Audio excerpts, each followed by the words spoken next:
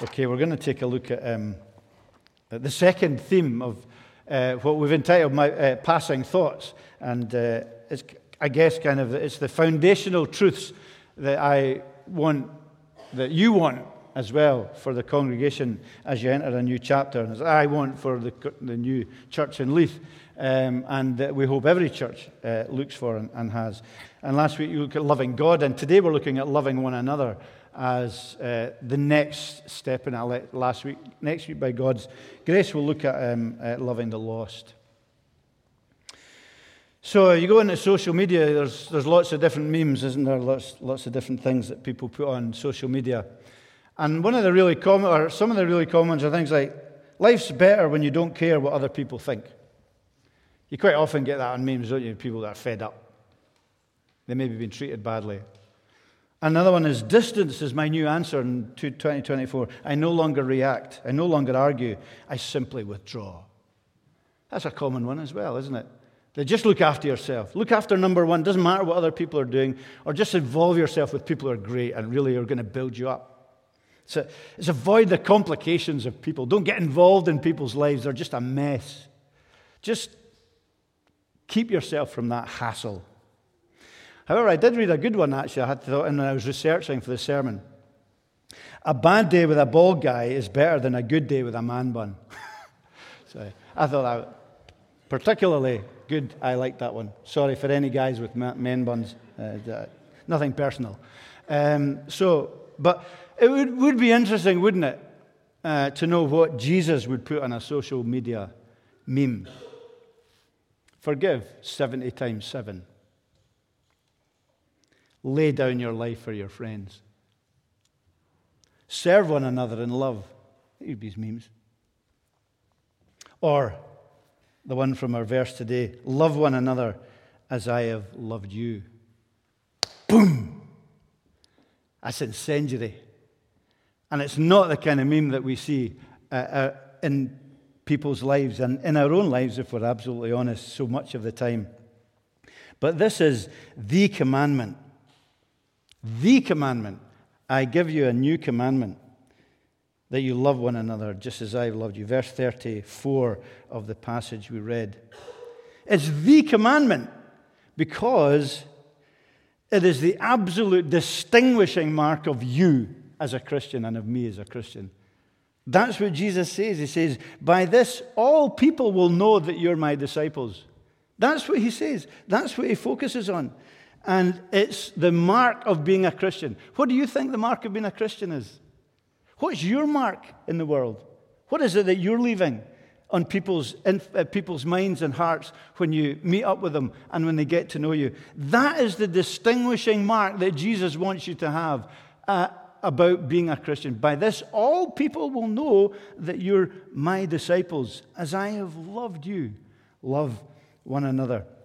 Short verse, short sentence. He says it 3 times. That always means it's very important when he repeats. If Jesus repeats himself, then it's not because he's got dementia. It's because he knows exactly that this is what is important.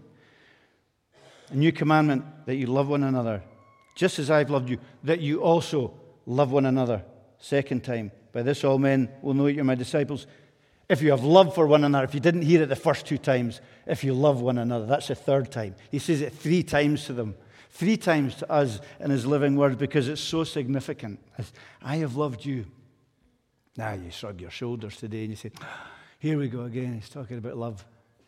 It's love. It's just love. It's easy. It's easy stuff, isn't it? This is impossible. This is not just love. Remember, it's in the context of Judas's betrayal and Peter's denial, which he prophesies here. And Jesus is giving, we can never shrug our shoulders at this truth. We can never shrug our shoulders and say, I've gone beyond that. That's kindergarten Christianity. I've gone beyond it. We can't do that because this contains the deepest theological truth that is in the Bible. Love one another as I have loved you. It's divinity breaking in to our existence. That's what it is. As I have loved you, he says. It's the deepest of all truth that we need you need to wrestle with. And if you sit back today and say, well, this is for beginners, please reconsider and channel the message from God's word into your own heart and soul. Because you should be saying, this is impossible. You should be on your knees saying, I've no idea how to do this at one level. Anyway, but no, stay there, because it's not a counsel of despair. There's great truth in this. But you see, natural love, which we all have and we all share, which is great, and we thank God for it, natural love, even though we tend to distort the gift of God's love. But naturally, what we find in our lives, what is it we do? Naturally, we love people who are like us. People who, like you'll love. We love people who we want to be with, who want to be with you. That's the kind of people we love. People who are beautiful, people who are successful, people who are middle class, people who are resourced, who are the same color, the same politics, the same ethnicity, who love you back. That's the kind of people naturally we're drawn to in life so often. Often we love those who we deem worthy of our love. They've earned our love. And we've assumed our own worthiness of being loved. Because that's much easier, isn't it? We assume people will love us because we're worthy of it, and we'll give our love to those who are worthy of it. And maybe at its very best, in human terms, it can be hugely sacrificial. And sometimes, at a human level, look a lot greater than Christian love. But even then, in the most marvelous of circumstances where it seems a glorious love, humanly speaking, if the motive doesn't recognize God's mercy in their lives and God's glory as their motives, then it's a weaker love and a lesser love. Now, that's what natural love says. And in the church, well, isn't church one of the greatest battlegrounds for the outworking of this particular command? Love one another as I have loved you. Strangely, but true. The church, St. Columba's, any church, if you're a visitor, the church you belong to, or the church that maybe is in the figment of your imagination. But church is one of the great battlegrounds for the outworking of this command, isn't it? Because people are not like Jesus. It's easy to love Jesus. He's perfect. He's God. He's God, the divine Son. But people aren't like that. I'm not like that. You're not like that. And there may be many, many situations where you can absolutely find fault with Christians and with the church and with the institution for sure. And it may be a fertile ground for walking away. It may be entirely justifiable from a human point of view. Say, these are a bunch of bams, and we can walk away from them. And there may be perfectly justifiable reason. Because the church is full of broken sinners, that's why. And it's the curse of expectations, isn't it, in church? The curse of Christian expectations.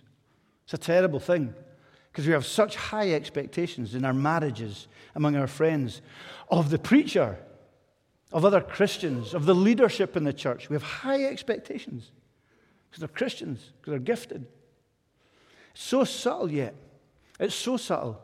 But yet so often, that expectation that we have on others of the church and of the behavior of others and the way Christians should be and churches should be, we deflect that from ourselves.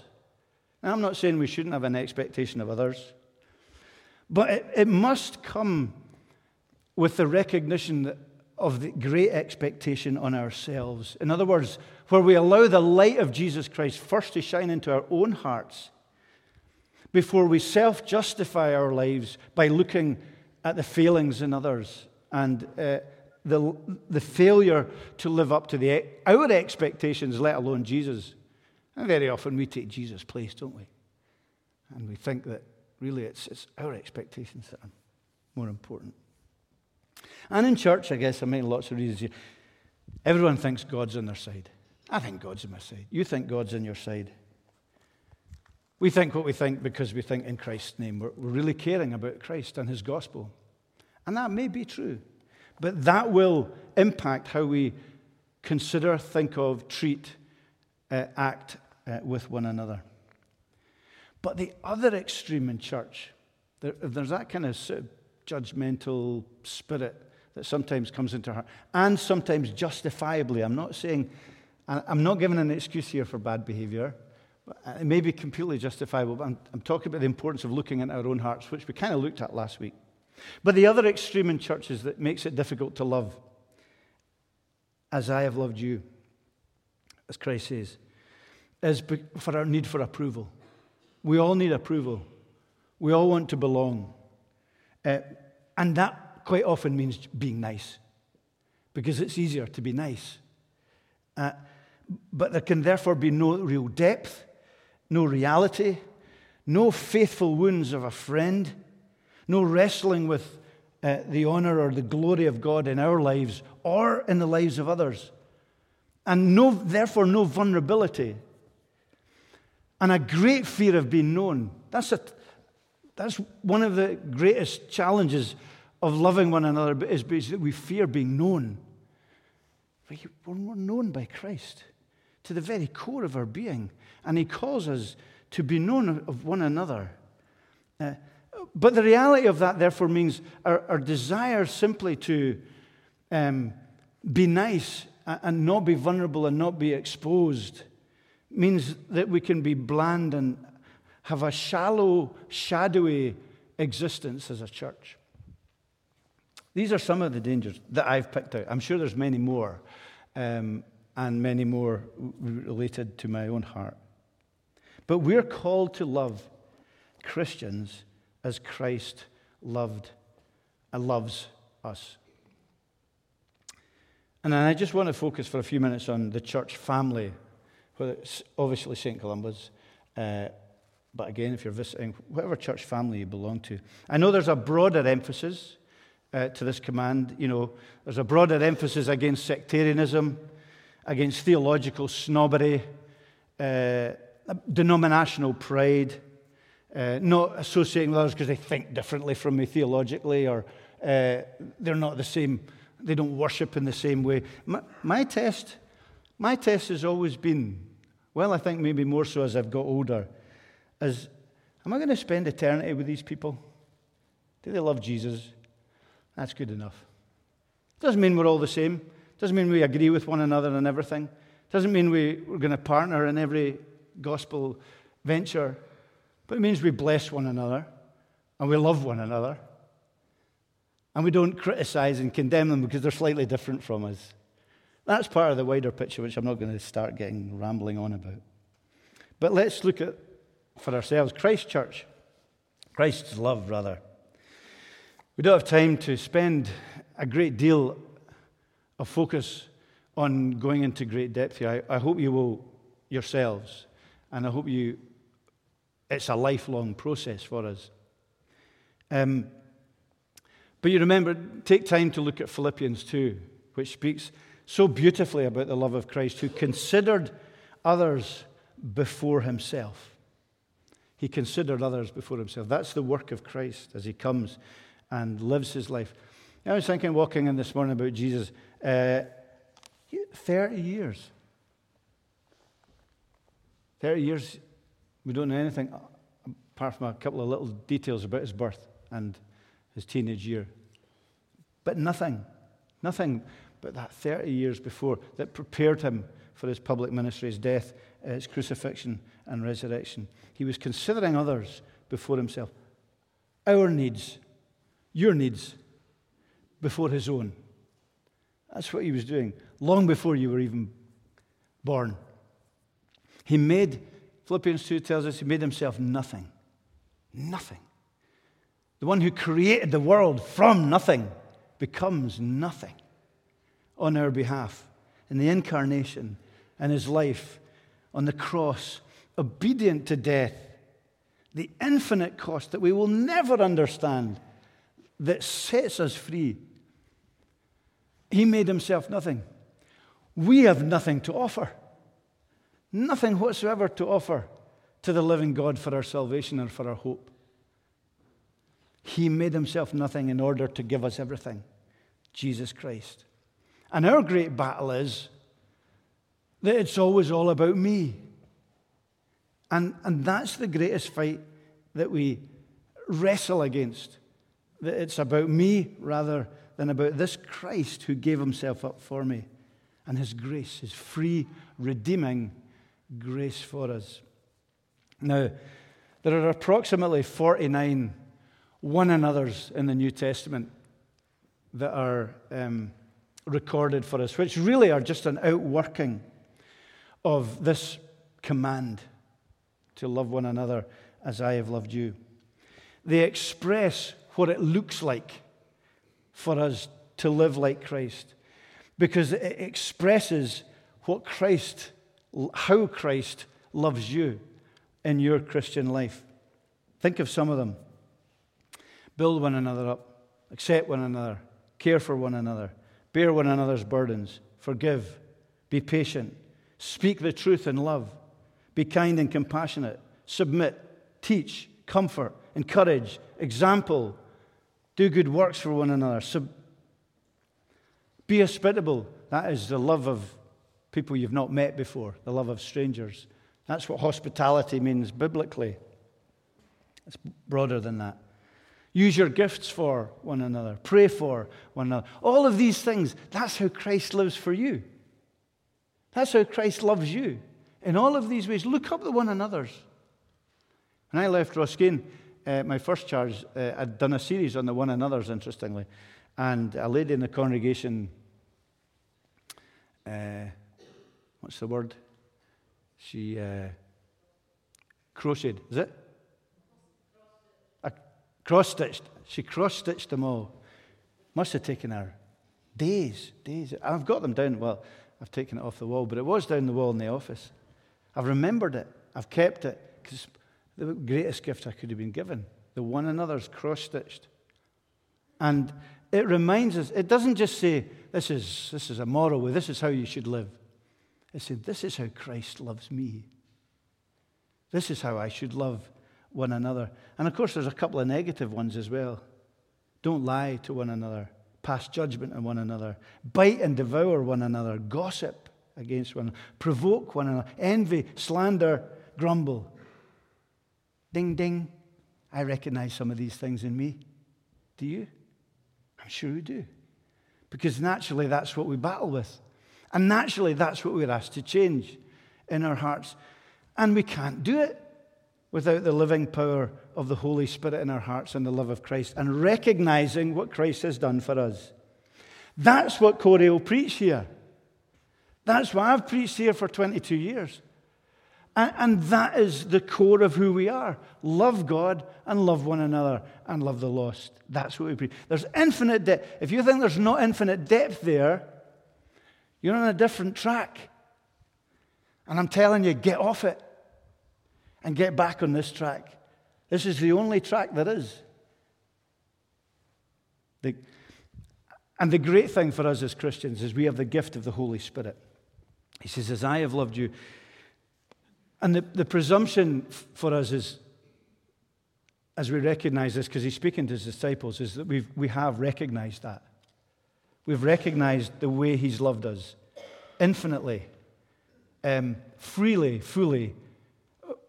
It's not because we're better than anyone else or because we can earn it. And we've repented of trying to do things on our own, and we've come to Jesus Christ and we've accepted the truth. We've confessed and we follow him. Can I just have a quick aside? Have you done that? Do you recognize? There's no other way.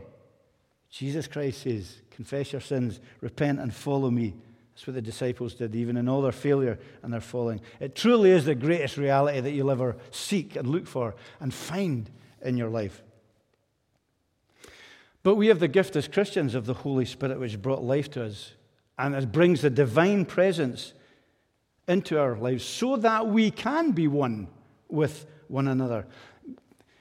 You really need to read John 13 through to 17 to fully unpack what he says in this verse about loving one another. It's all there. Magnificent stuff. Go home and take time to read these 4 chapters. Because as Christians, you can't sit here this morning, and I can't sit here and say, I have excuses for not loving. You can't say, well, they really are objectionable people. We can't say that.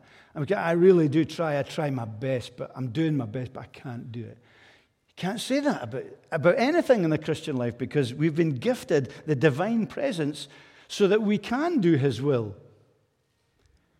Oh, I'm just an addict to sin. Get over it. Grow up. You've got the Holy Spirit.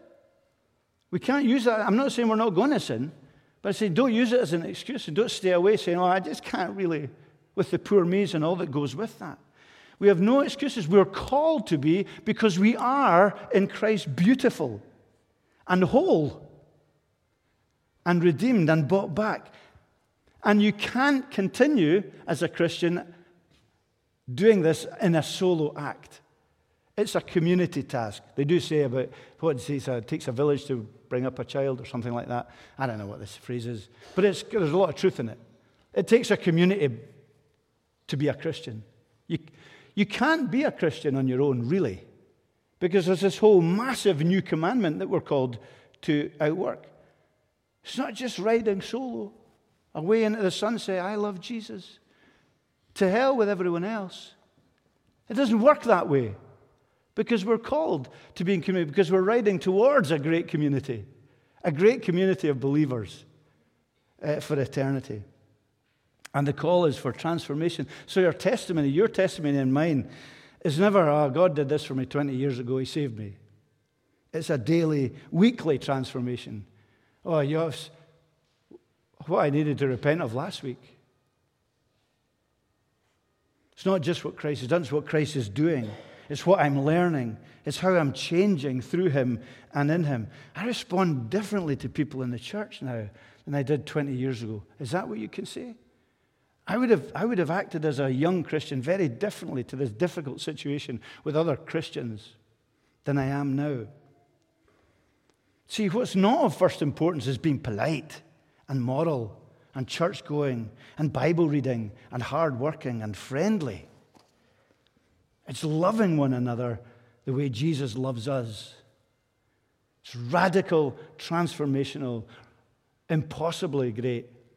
And we need the Holy Spirit. Because what we are here, this is, it's very common in films now, film trilogies or film series to have a prequel. Well, this is the prequel of heaven. That's what it's supposed to be. The church. Isn't that laughable? That the church is supposed to be the prequel of heaven. Sometimes it's more like hell. And it's supposed to be like heaven because of the way we act. It's the prequel of heaven, our destination. This is how we make Jesus famous. I'll say maybe more about that in a sense next week. By this, all people will know that you're made. All people will know.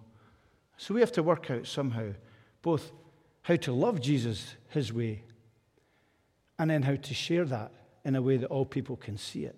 That's what we're called to do, and that's what we're to recognize. That's how we'll make Jesus famous.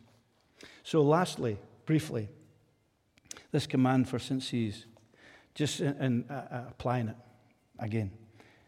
Just recognizing, first of all, its impossibility. That's the great step in recognizing it's possible. If you're part of St. C's, if you're a member of St. C's, but you've never seen that the love you're called to show others, can't be done naturally. It is more than just a natural love. If you don't and haven't ever seen that this love and this change in your heart needs prayer and transformation and grace, then do take a serious look at your heart and at the gospel message. It might be nice, but it's not discipleship, Christ's way. And just simply ask Christ to show you his diagnosis of your heart and also his great redemption and his great calling on your life to love one another as he has loved you. Because it clearly is sacrificial, isn't it? We've got a reputation for hospitality in St. Columba's, and that's great. It's a wonderful thing. It's part of what I really love about this church. But it's tough, isn't it? Love of a stranger, because that's what it means, as we said earlier, primarily. Love of someone you're not naturally connected with or connected to. It means opening your hearts and opening your homes and opening your gifts to others. But it's such a powerful witness to the gospel message in every way, the sacrificiality of it. But it does take time and inspired prayer and action.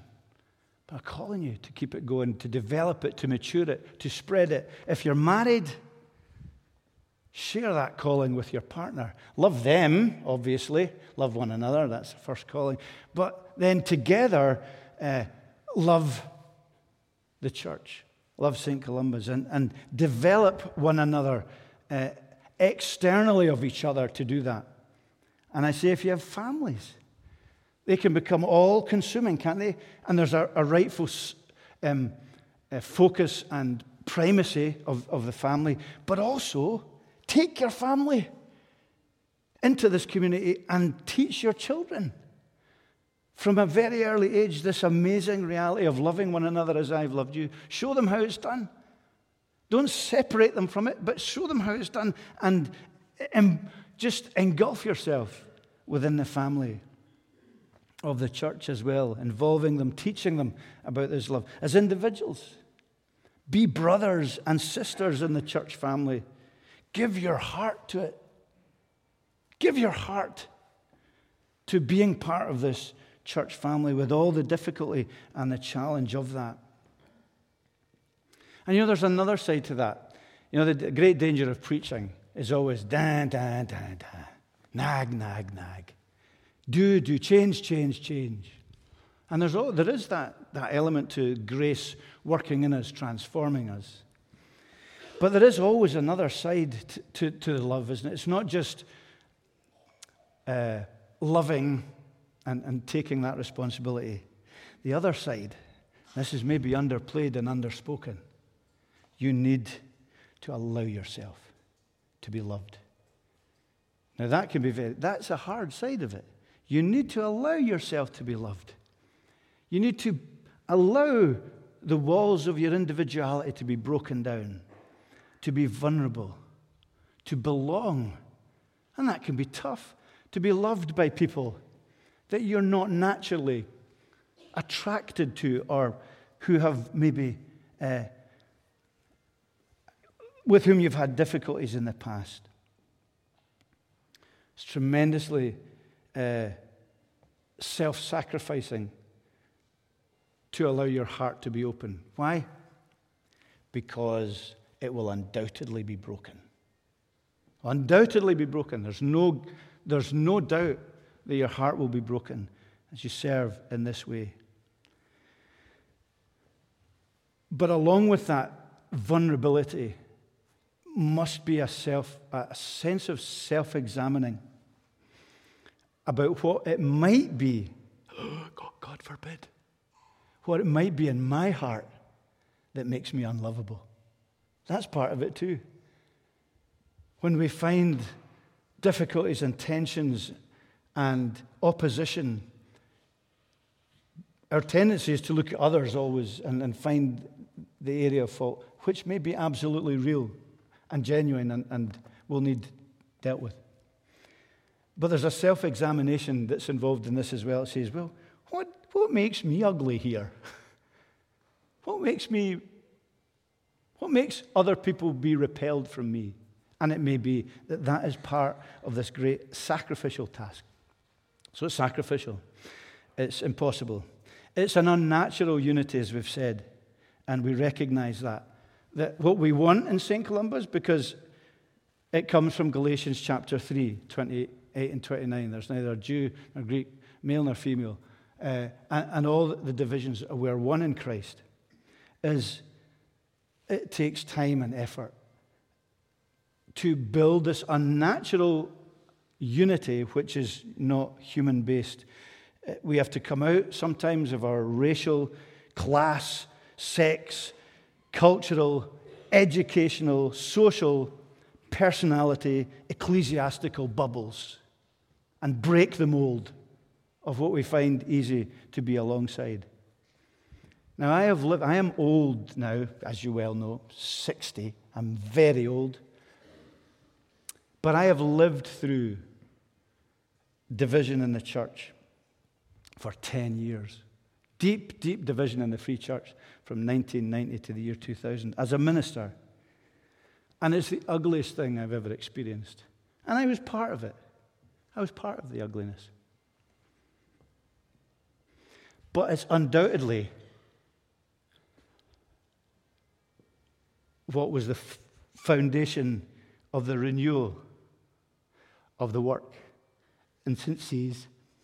It was birthed out of that blackness, which is why I will never go back to it.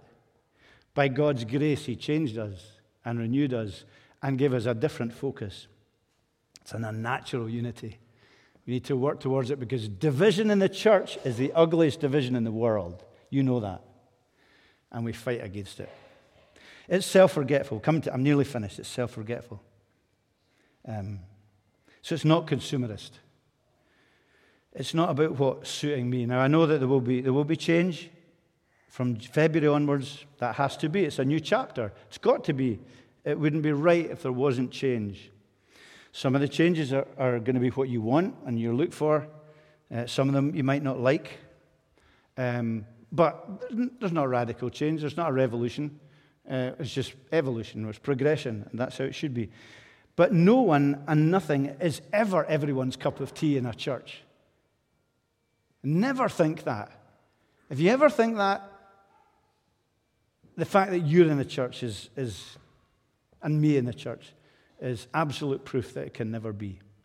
We're called to respond by putting the gospel, grace, and other people first. That's the battle you have to face. And you can't sit today and say this is an easy work and there's no challenge here. This is the major challenge that every one of us faces. To be committed to a church family, get 100% behind it, through all the difficulties and the battles and the struggles and the failings of others and ourselves, and let Christ mold us through it. It's self-forgetful. It's visionary. Second last thing. See the church as a plowed field of forgiveness. That's the biggest challenge. Every time we rage and gossip and reject, think of Christ, think of His forgiveness, think of Judas's betrayal and Peter's denial, and think of His love. And lastly, remember that this loving one another as Christ loved you is not just about the hour we're together. It's that, but it's much, much more than that. It's about committing in love to one another as people through big church, small church, all relative speaking, through the city groups, through families, through individuals coming together, because that is, and doing that with your non-Christian friends is part of it. Draw the all people into this community to experience true divine love in action. That is how people will know we're disciples. Evangelism, this is where it starts. That's what it's about. It's about loving in such a way with your non-Christian friends coming in around your Christian community to see that we love one another just as Christ has loved us. Amen. Father, help us to live and love the way you want us to. And we thank you that we can end this service with the Lord's Supper, which is that great physical and tangible reminder to us of your provision for us, the nourishment of life, spiritual life given to us through the death of Jesus on the cross. Remind us of that. Fill us with that hope. Help us to rejoice in it. Help us to see more clearly. Descend into our hearts in the power of the Holy Spirit in a way that you've never done before among us as we celebrate the Lord's Supper. And teach us your way, we ask. In Jesus' name, amen.